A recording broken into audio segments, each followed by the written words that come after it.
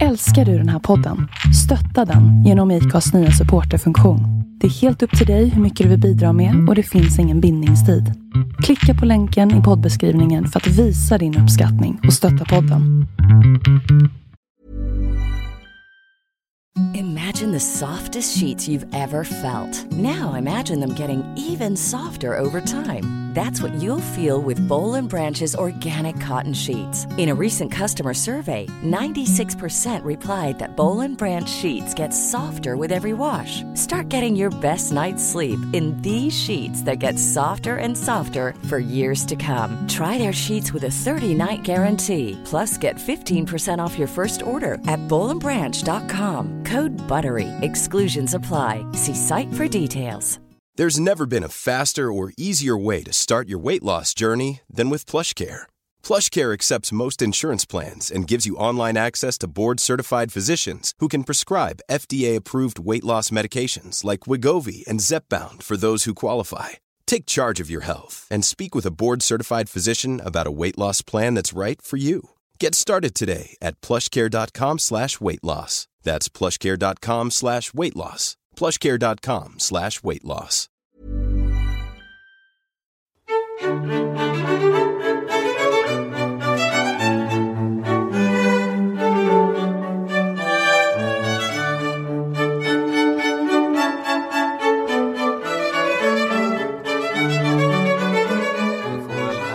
Välkomna till lite av ett jubileumsavsnitt. Det är 20:e avsnittet av podden.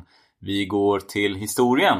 Och det här blir ju naturligtvis väldigt spännande. 20:e avsnittet och vi är ju på 1520-talet som kanske är det mest dramatiska och avgörande decenniet i den svenska historien. Alltså 1520-talet. Det stämmer. Då den svenska historiens väl bäst kända person, mest kända svensk, är på flykt. Och det såg ju riktigt illa ut när vi avslutade förra avsnittet. Och vi kan ju fråga oss, är allt kört nu? Kristian II har tagit ett fast grepp om Sverige. Avrättandet av ett 80-tal svenskar i Stockholms blodbad, det var egentligen inte ett straff för något de gjort. Utan det var ett försök att utrota alla som kunde bli ledare för ett nytt uppror. Även många av de som hjälpte honom till makten avrättades bara på grund av att de var starka personer som kunde tänkas byta sida i framtida maktstrider. Kända exempel här är ju biskopen Mattias som var den första som miste huvudet i blodbadet. Hans huvud hamnade ju mellan hans ben för övrigt. Och förstås den gamle Hebin Gadd som avrättades i Finland. Gadd var kanske den som mer än någon annan lyckas övertala Kristina Gyllenstierna att hon skulle kapitulera och öppna Stockholms portar för Kristian. Och på väg hem till Danmark dödades alla tänkbara oppositionella ute i landet. Nu, tänkte Kristian, skulle en av Danmark dominerad Kalmarunion bestå för all framtid. Och han hade dessutom fått igenom arvriket och fått det godkänt även i Sverige. Tronen skulle ärvas av hans ättlingar. Då är en intressant fråga. Skulle det enligt din bedömning innebära att om det nu hade blivit så, hade vi pratat danska idag? Ja, skillnaden mellan danska och svenska hade nog varit mindre än den är idag. Det skulle man nog kunna tänka sig. Hade Kalmarunionen bestått hade vi nog haft ett mer gemensamt skandinaviskt tungomål. Det tror jag nog. Kristian, han hade ju dock glömt en enda person, vår största frihetskämpe, som skulle bli hans fall. Gustav Vasa, det är väl vår historias mest kända person. Hans namn förkroppsligar ju på något sätt den svenska historien. Ett otal generationer svenska folkskolebarn har sett på honom som den perfekte hjälten. Han körde ut danskarna som hade förtryckt oss och utnyttjat oss under många perioder under medeltiden.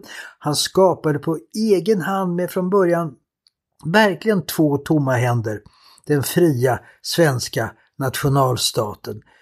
Det blev en långvarig fred. Sverige blev aldrig mer ockuperat av främmande makt. Och hans äventyr i Dalarna, där han jagades av danskarna, de uppfyller väl alla krav på en spännande äventyrsroman eller äventyrsfilm. Går du inte lite händelserna i förväg här? Att påstå redan nu att han blir en hjälte här i slutet av podden?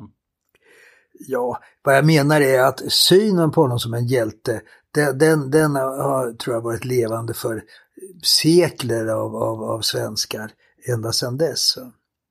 Ja, men vi vet ju fortfarande inte om man kommer besegra tyrannen här. Ja, du menar så att jag förstör spänningen här? Mm. Ja, och kanske lite grann. Men ändå får väl det vara en allmän gods när det gäller historisk kunskap. Fortfarande förhoppningsvis. Nåväl, idag ska vi koncentrera oss på det här med äventyret i Dalarna. Och jag kommer ihåg när min fröken berättade om när bondfrun hjälpte honom ut på baksidan av sitt hus samtidigt som hennes man kommer in på framsidan med soldater för att fånga honom. Då andades man ju ut. Eller förstås halmlasset, där de danska knäktarna med sina långa spjut sticker igenom halmlasset där han är gömd. Aj, aj, aj, vilken dramatik! Varför görs det inte filmer om detta? Jon Snow, han kan ju slänga sig i vägen. När Gustav skapat nationalstaten gav han den välstånd, en ekonomisk stabilitet. Dessutom blev ju till och med Gud svensk. Vi bröt med påven, prästerna pratade svenska och de som kunde läsa Bibeln på vårt eget språk. Ja, Gustav Vasa, han fick ju nästan en slags messiastatus. Första gången jag var på en riktig teaterpjäs med mina föräldrar var det på Strindbergs Gustav Vasa. Och den gav ett mycket starkt intryck. Det började med att man kastade blodiga skjortor på ett bord efter avrättningen av dalkarar som gått emot kungen. Och sen slutar pjäsen med att kungen, efter att ha gått igenom en massa prövningar, alla uppror, skulden till Lübeck, problem med barnen, blivit mer ödmjuk och ensam på scenen såg han upp i taket på Norrköpings stadsteater och sa ungefär: Gud, du har straffat mig och jag tackar dig. Det är starkt. Ja, det är starkt. Men hur gammal var du då? Jag var väl 40. Nej, jag var kanske 7-8 år eller något sånt. Det var förresten Olof Thunberg som spelade kungen. Olof Thunberg, som du hörde läsa Bamse-historier från kassettband på våra bilsemestrar. Du kommer ihåg? Ja, det gör jag faktiskt. Ja. Hans barnbarn, sondotter, har ju blivit skapligt känd, Greta Thunberg. Det är väl också en form av messias nu. Ja, exakt. Men i vår tid har förstås pennan slagit tillbaka från den här nationalromantiska uppfattningen av honom och ja, visst, kunde han för att få igenom sina mål vara synnerligen brutal och svika luften och så vidare. Vi ska nu i detta och närmast kommande avsnitt studera Gustav Vasa, så får vi försöka bilda oss en egen uppfattning. Nationalhelgon eller en svensk tyrann? Exakt, så skulle man kunna formulera det. Gustav Vasa förresten, det kallar han sig ju inte. Det var faktiskt först Gustav III som började använda det namnet genom att döpa en opera han skrev till just Gustav Vasa. Det var alltså under andra halvan av 1700-talet. Gustav III var en av många som skapade denna idealbild av kungen. Han var ju själv den tredje Gustav efter giganterna, Gustav den första och Gustav den andra Adolf. Kungar har ju inga efternamn. Det finns förutom Gustav Vasa bara en som brukar få med det. Vem då? Jo, jag tänker på Karl Knutsson. En bonde. Alltså, vi säger ju inte Kristina Vasa. Eller Karl XII Pfalz. Eller Adolf Fredrik Holstein Gottorp. Eller Karl XVI Gustav Bernadotte. Inte om prinsar eller prinsessor heller. När min gamla elev Carl Philip gick på gymnasiet stod hans efternamn i skolkatalogen. Något en av hans farbröder som gått på samma skola påpekade var fel. I STCCs tävlingslistor borde det bara stå Carl Philip, inte Bernadotte. Ja, inga adelsmän på Gustav Vasas tid använde heller släktnamn. Det är lite som Som artisten Prince. Ja. Madonna. Ja, så är det kanske. Adelsmän, ja, de hakade ju på faderns namn. Gustav Vasas farfar hette Johan Kristersson. Hans far Erik Johansson. Han själv Gustav Eriksson.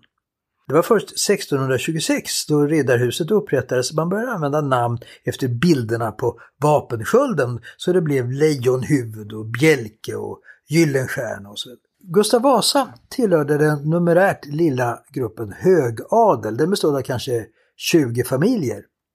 500 personer ungefär. Gustav Vasas farfars fars syster var mamma till Karl Knutsson Bonde. Farfar Johan var gift med en syster till Sten Sture den äldre. Och Gustav Vasas mamma Cecilia, hon var halvsyster till Kristina Gyllenstierna, alltså Sten Sture den yngres tappra hustru. Historikerna är faktiskt inte riktigt säkra på varken var eller när Gustav Vasa föddes. Troligen var det 1496 på antingen sitt hem Rydboholm eller kanske på sin mammas barndomshem Lindholmen, där mamman då tillfälligt skulle ha vistats hos sin mamma. Vilket län pratar vi om? I Uppland ligger de här gårdarna. Men han växer alltså upp på Rydboholm.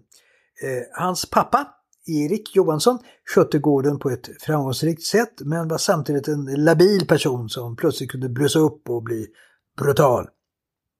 Mamma Cecilia lär ha varit en allvarlig och from kvinna. Gustav som var äldst fick med tiden 7 syskon, men alla utom en syster, Margareta, dog innan de blev vuxna. Alltså, det är ett jättebra betyg för föräldrarna, eller? Ja, du vet, alltså barnadödligheten var ju hög både i slott och koja. Men nu pratar vi 80% någonting. Ja, jo. Kommer du ihåg Magnus Ladulås dotter Ingeborg? Hon fick 14 barn och inget barn nådde vuxen ålder. Ja, då skulle ju socialen på lite varningsflaggen då. Kan man tycka. När Gustav själv fick söner så döpte han de båda äldsta, Erik och Johan, efter sin far och farfar. Och de båda yngre, Magnus och Karl, efter sin morfar och morfars far. Redan i förskoleåldern vistades den lille Gustav ibland på Stockholms slott, där han träffade både unionskungen Hans, alltså Kristian Tyrans pappa, och senare Sten Sture den äldre när han kommit tillbaka till makten. Hans lade märke till den lille gossen som var den självklara ledaren bland de andra barnen och gav order till höger och vänster. Hans lär då ha sagt ungefär: du kommer att bli en märklig man om du får leva. Nu sa han till Kristian där att akta dig för honom. Ja, han kanske tänkte, alltså visst, han kanske hade en föraning om vad som månde bliva. Och han föreslog faktiskt att den lille Gustav skulle följa med honom till Köpenhamn för att uppfostras vid det danska hovet, något som dock lyckligtvis avstyrdes. Smart. Visst. Gustav kommer sedan att gå i skola i Uppsala, men skolgången tog ett plötsligt slut. Han upplyste sin danske lärare, Ivar, att han, när han blev vuxen, skulle slå danskarna på nosen. Magister Ivar blev då så upprörd att han gav Gustav en rejäl fysisk avbasning. Då tar den lille gossen fram sin lilla silverdolk som han hade i fickan och genomborrar läroboken och utropar: nu ger jag dig och din skola 1000 jävlar! Springer ut och kommer aldrig tillbaka. Det var så danskhatet föddes. Ja, alltså nu är det lite vanligare kanske. Om några skolelever nu skulle lyssna på vår podd och lyssna på det här, då vill jag allvarligt avråda för att göra något liknande. Alltså visst, det gick bra för Gustav, men det är absolut ingen garanti för att det här är något allmänt framgångsrecept. Vi ska ut ur EU. Som ung tonåring kom Gustav till Sten Sture den yngres hov, där han trivdes mycket bra. Men ofta var han hemma och lärde sig grundligt hur man sköter stora gårdar. Han var ju helt klart en praktisk, handlingskraftig begåvning, inte en studerande teoretiker. Vid hovet blev han insatt i maktkampen med danskarna och Kristian II, och som vi talat om tidigare så var han med i slaget vid Brännkyrka 1518. Men att han skulle ha burit det svenska huvudbaneret som det stod i äldre historieböcker är inte säkert troligt. Den positionen hade han knappast då. Men hade han någon formell så militär uppgift? Eller drogs han med i slaget bara? Ja, han tillhörde ju hovet och en av Sten Stures män och hade ju den här högadliga bakgrunden. Så det var väl därför han fick den positionen. Och sen blev han ju, som vi också berättat om tidigare, en av 6 svenskar, du kommer ihåg, som kom ingå i den gisslan som Kristian svekfullt tog med som fångar till Danmark. Och där, apropå danskhat, där tror jag grundlades Gustavs berättigade starka misstro mot den danske kungen. Om ändå Kristian hade lyssnat på sin far Hans. Just det. Gustav placeras på ett slott på Jylland, Kalö. Han fick usel mat, salt öl och härsken sill. I övrigt hade han dock en ganska stor frihet. Det var inte så att han satt i bojor direkt. Men han hörde att de danska knäktarna som fanns på slottet pratade mycket om ett förestående fälttåg mot Sverige. Och han blev mycket upprörd på att höra deras tal om att de skulle ta svenska kvinnor och flickor som älskarinnor och spänna de svenska männen för plogen och tvinga dem jobba på de gårdar som de då tagit över. Det påminner ju faktiskt lite om Hitlers dagordning för Operation Barbarossa. Jag fastnade lite på det här med saltöl. Tillsatte de salt då? För det är ingen naturlig del i processen. Gustav klagade på det att ölet var väldigt salt. Ja. Det kanske var sedvanlig i Karlsborg som inte föll honom i smaken. Som han var tvungen att dricka Bergang. Ja. Till sist lyckas han med hjälp av en dräng som heter Jens. Jag tror det är något de flesta danska drängar heter. Rymma därifrån. Gustav klädde ut sig till en fattig bonde och lyckades fly till Lübeck. Och när Carlos godsherre fick reda på att hans fånge hade flytt lyckades han spåra upp honom, få själv till Lübeck och krävde få Gustav utlämnad. Men Gustav hade berättat för makthavarna i Lübeck bakgrunden att han genom svek blivit förd till Danmark. Och Lübeck, Hansans högkvarter, började bli oroligt för att Kristian II var på väg att bli för mäktig och själv ta över handen på Östersjön, så man beslöt sig för att stötta den unge svensken som hade knutit de rätta kontakterna i stan. Gustav Eriksson stannade över ett halvår i Lübeck. Han lärde sig mycket om internationell ekonomi och handel. Han fick intryck från renässansens Europa. Du vet, det här är ju en spännande tid där. Samtidigt nu, i början av 1500-talet, sprids ju Luthers teser i Tyskland.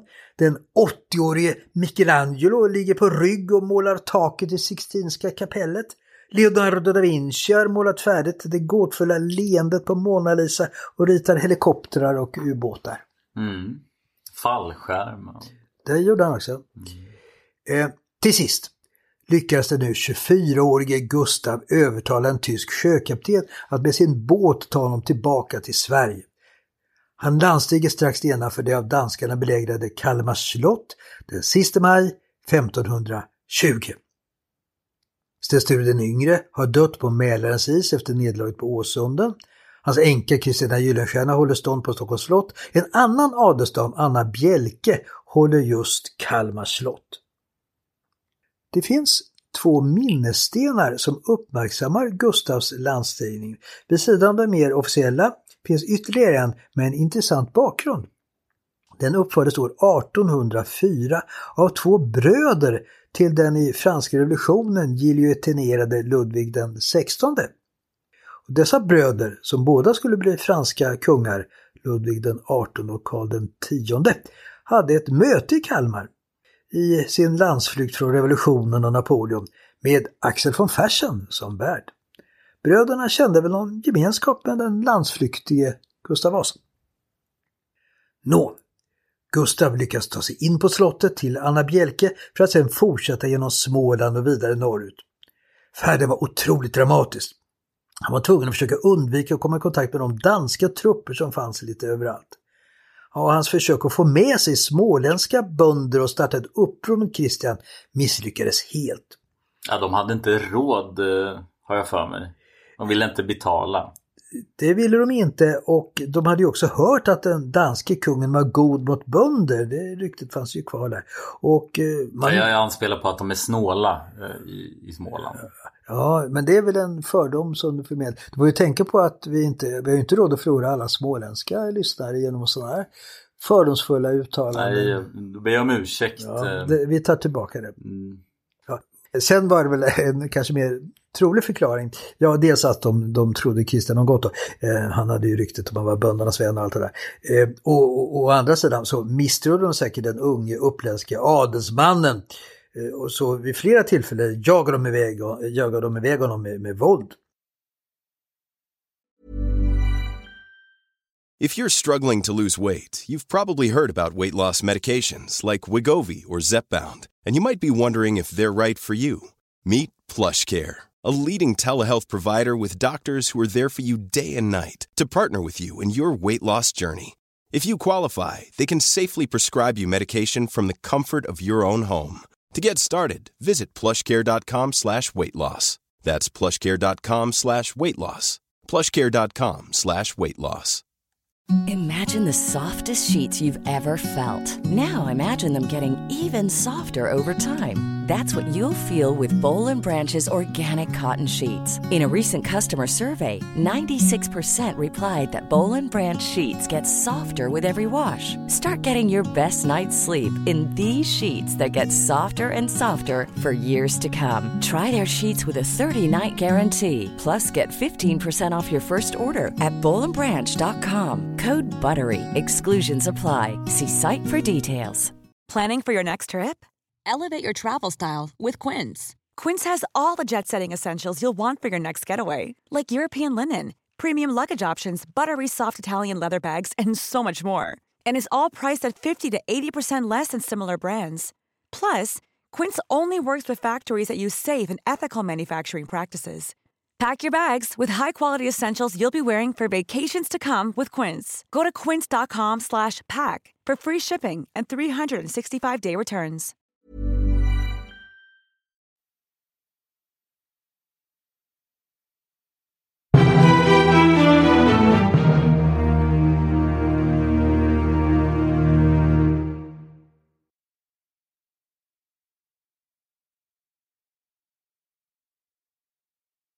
Så faller Stockholm. Gustav Eriksson hade då hunnit upp till Södermanland där familjen hade flera gårdar. Kristian tog in och bjuder in till en stor kröningsfest som ju skulle bli något alldeles extra. Ja, det är väl dagens understatement. Gustavs föräldrar gör sig beredda att åka liksom systern Margareta och hennes man Joakim Brahe. Gustav träffar nu sin syster och svåger som försöker övertyga honom att osa ett positivt svar på inbjudan. Nu pratar vi om Kristians kröning. Exakt, kröningsmiddagen. Just det. Men Gustav han vägrar och han försöker istället övertyga dem om att de inte ska åka. Kristian kan man inte lita på.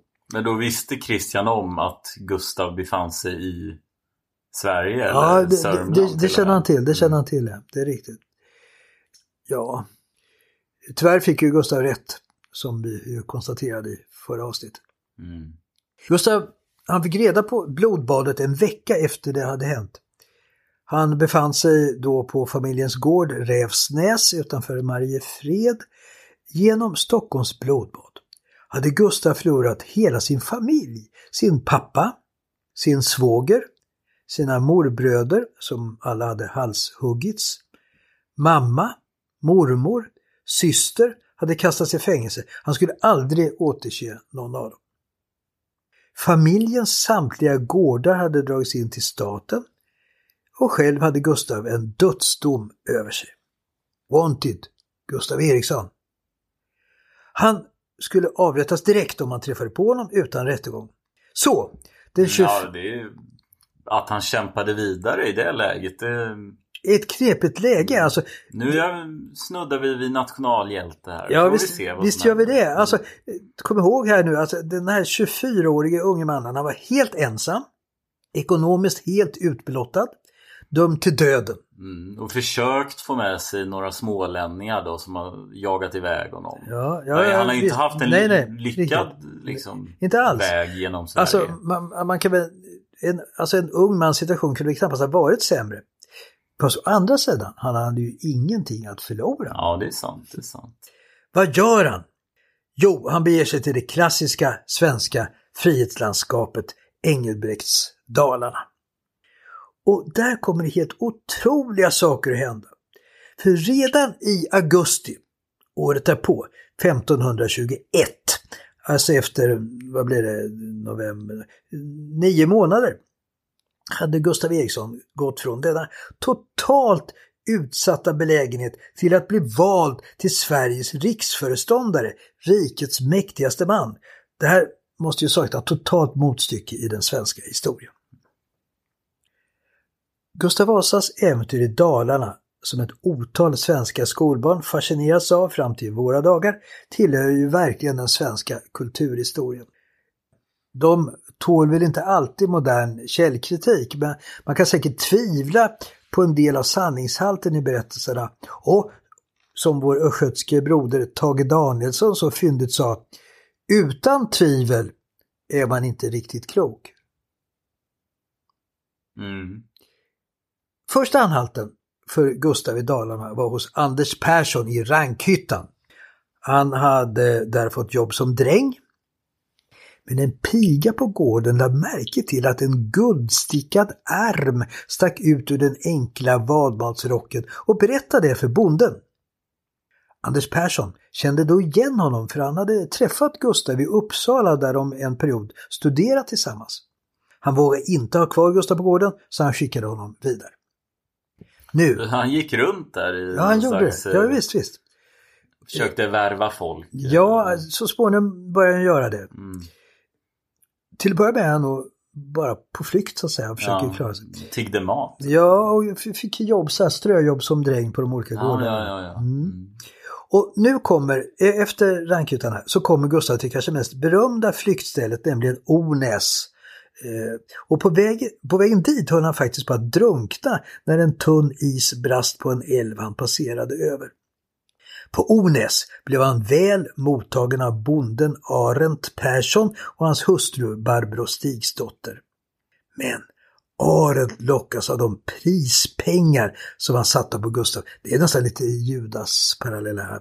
Så han beger sig på natten till fogden för att berätta vilken gäst han har hemma. Men hustrun, hon anar oråd och bestämmer sig för att rädda Gustav. Hon väcker honom, och medan mannen med danska soldater närmar sig husets framsida firar hon ner honom på baksidan genom utedasset 9 meter ner till marken med hjälp av hopknutna lakan. Och där finns en dräng med släde som Barbro kallat fram och som kan sätta Gustav i säkerhet. Alltså, det här är ju den mest spännande parallellhandling man gärna kan tänka sig. Det är ju som gjord för en film. Det är precis som man i klassiska gamla matinéfilmer kan se växlingen mellan det framrusande lokomotivet och den fastbundna hjälten på järnvägsspåret. Lokomotivet kommer alltså närmare och han ligger där på järnvägsspåret. Eller de växlande scenerna mellan mördaren som smyger upp för spiraltrappan och den blinda flickan som sitter fastbunden på vinden.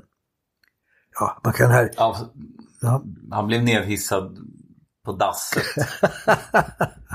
Ja, men det är ju det här parallellen. Det är ju hur spännande som helst. Man kunde växla mellan de här scenerna på framsidan och baksidan av huset. Va? Eller hur? Ja, den här Ornässtugan. Jag hoppas de nappar på det här, filmregissörer. Vakna upp och levandegör den gamla svenska historien.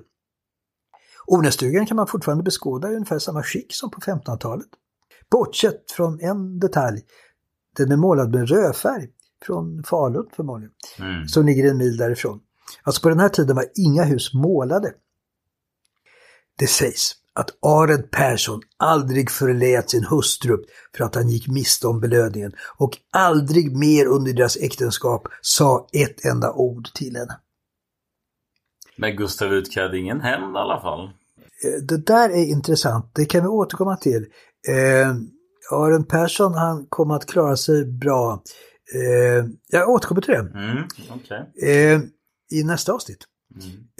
Gustav, vart tar han vägen nu? Jo, han fortsätter till prästen Jon i Svärdsjö. Och där stannar några dagar och de diskuterar det politiska läget. Men en morgon får en piga se hur prästen står och håller en handduk åt drängen som gör sin morgontoalett. Pigan gör förstås stora ögon och undrar varför prästen är så artig mot ett simpel bonddräng. Och Jon svarar då, det kommer eder inte vid. Det vill säga, ungefär, det har du inte med att göra. Ännu mer misstänksamt kanske. Ja. Ska inte präster vara snälla mot alla? Eller? Ja, inte på den här tiden. Det var nog ett för utpräglat klassamhälle för det. Men prästen, han blir orolig nu för att pigan ska skvallra och låter Gustav fortsätta. Vid prästgården finns en park med en skogsdunge. Några danska knäktar dyker upp och frågar hur stor skogen är. Och de får då svaret att den är 7-12 mil. Och de lättlurade männen, alltså alla danska knäktar, de är väldigt lättlurade i de här kretsarna. De rider därifrån. Nu kommer Gustav till Sven i Isala. Och när han befinner sig i bakstugan med Svens hustru kommer plötsligt danska soldater in i huset. Hon förstår faran och tar bakspaden och drämmer till honom över baken. Och ropar. Vem blir tilldrämd? Gustav. Ja, visst. Ja. Och hustrun, hon ropar då till Gustav. Vad står du och gapar på främmande folk för? Packa dig ut i ladan. Och soldaterna, de kunde förstås inte tro att en ung, känd adelsman kunde behandlas på detta sätt och rider vidare. Ja, det har ju hänt det här. Ja, ja. Det finns ju många brunna målningar om händelserna och en visar just det här. Ska se om vi kan hitta det. Gustav, han måste ju vidare nu och här har vi ju nu den mest kända historien. Sven i Isala gömmer Gustav i ett halmlass som för iväg till en annan by. Men då dyker danska soldater upp som stoppar ekipaget. Knäckkontroll. Och frågar kusken om han sett den efterspanade flyktingen, vilket han nekar till. De tar då sina lansar och sticker dem genom halmlassen för att se så ingen gömmer sig där. Som man gör i knäcktkontroller just. Ja, det är speciellt för dem. Ja. Det är inga blåslampor här ute, utan här är viktigare, tuffare saker. Ja, det här är ju otroligt spännande. Alltså Gustav, han blir ju faktiskt skadad. Men knäktarna märker först inget utan rider vidare. Dansk knäckstil. Ja. Men kusken upptäcker efter ett tag att lasset lämnar blodspår efter sig i snön. Vad gör han då? Snabbtänkt här. Ja, vad gör han då? Ja, han skär väl hästen i benet. Så är det ju. Och så fortsätter han färden. Och de danska knäktarna kommer då tillbaka för de har ju upptäckt blodspåren. Och då visar ju kusken på att hästen är skadad. Och återigen låter danska knäktar sig luras. Tack och lov. Och rider därifrån. Av gömställen i den Moratrakt som Gustav befann sig vid jultiden nu 1520 är källaren i Utmeland mest känd. Bonden, Tomt Larssons hustru, Tomt Margit, håller på att brygga julölet när danska knäktar dyker upp. Det var tomt... Ja, det är ju vid jultid också. Ja, okej. Perfekt. Ja. Och Tomt Mats Larssons hustru, Tomt Margit. Har de samma förnamn? Ja, just det. Och hon knuffar ner Gustav genom att öppna en lucka ner till källaren, stänger luckan och drar ett stort kar över den. Knäktarna hittar ingenting misstänkt och drar därifrån. Det är också en brunn talare, så vi hittar den. Ännu en gång har Gustav räddats av en modig och dådkraftig kvinna. Det är inget som omnämnt i de här äventyren. Han måste ha gjort ett starkt intryck på kvinnorna här, helt klart, som hela tiden försökte liksom ibland lura sina män till och med för att hjälpa honom. Kanske var lite charmig sådär, snygging. Han var nog karismatisk. Över den här källan förresten har det byggts ett ståtligt minnesmonument som man kan besöka. Nu vill Gustav, precis som Engelbrekt, försöka få med sig dalkarlarna i ett uppror mot danskarna som du efterlyste förut. Och efter ett misslyckat försök att tala till dem i Rättvik gör han ett nytt försök i Mora. Han pratar om Stockholms blodbad, att det snart är slut på friheten, att Kristian vill förslava svenskarna och att det snart är böndernas tur att hänga i galgar. Man lyssnar. Vissa blir upprörda och beredda att följa Gustav, men andra påpekar att Kristian är ju känd som böndernas vän och resultatet blir att man vill avvakta och se hur andra socknar ställer sig. Då förlorar Gustav allt hopp. Nu gäller det bara att rädda sitt eget liv. Han tar på sig förmodligen inte skidor utan slags snöskor och beger sig mot den norska gränsen. Är allt nu förlorat? Ja, det ska vi berätta om i nästa spännande avsnitt om Vi går till historien. Ja, spännande. Rättvik alltså, de sa nej. Ja, de sa nej och var lite avvaktande. I Mora var de så här lite tveksamma. Och Kristian levde fortfarande lite på sitt rykte där som böndernas vän och så. Så Gustav han beger sig iväg. Men kommer han nu att hamna i Norge? Kommer han ge upp alltihopa? Det ska vi höra i det 21 avsnittet mer om. Ja, men det var ett väldigt intressant avsnitt här. Vi har väl inte avgjort riktigt än huruvida det är den här nationalhjälten eller tyrannen, men jag tycker att det definitivt lutar åt en hjälte. I början är det ju så helt klart om man hör på de här historierna. Och tror på dem också. Ja, men det gör vi ju. Naturligtvis. 100% sant. Ja, men spännande.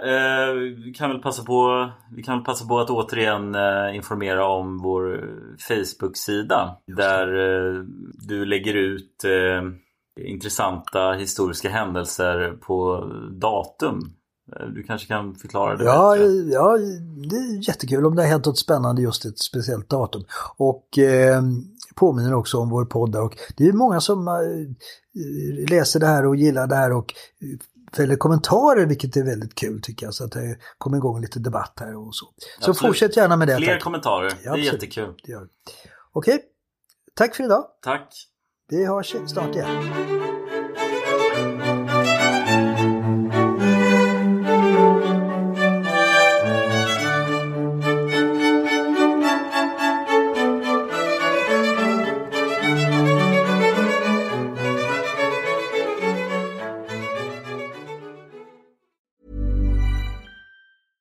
Imagine the softest sheets you've ever felt. Now imagine them getting even softer over time. That's what you'll feel with Boll & Branch's organic cotton sheets. In a recent customer survey, 96% replied that Boll & Branch sheets get softer with every wash. Start getting your best night's sleep in these sheets that get softer and softer for years to come. Try their sheets with a 30-night guarantee. Plus, get 15% off your first order at bollandbranch.com. Code BUTTERY. Exclusions apply. See site for details. Even when we're on a budget, we still deserve nice things. Quince is a place to scoop up stunning high-end goods for 50 to 80% less than similar brands. They have buttery soft cashmere sweaters starting at $50, luxurious Italian leather bags, and so much more. Plus, Quince only works with factories that use safe, ethical, and responsible manufacturing. Get the high-end goods you'll love without the high price tag with Quince. Go to quince.com/style for free shipping and 365-day returns.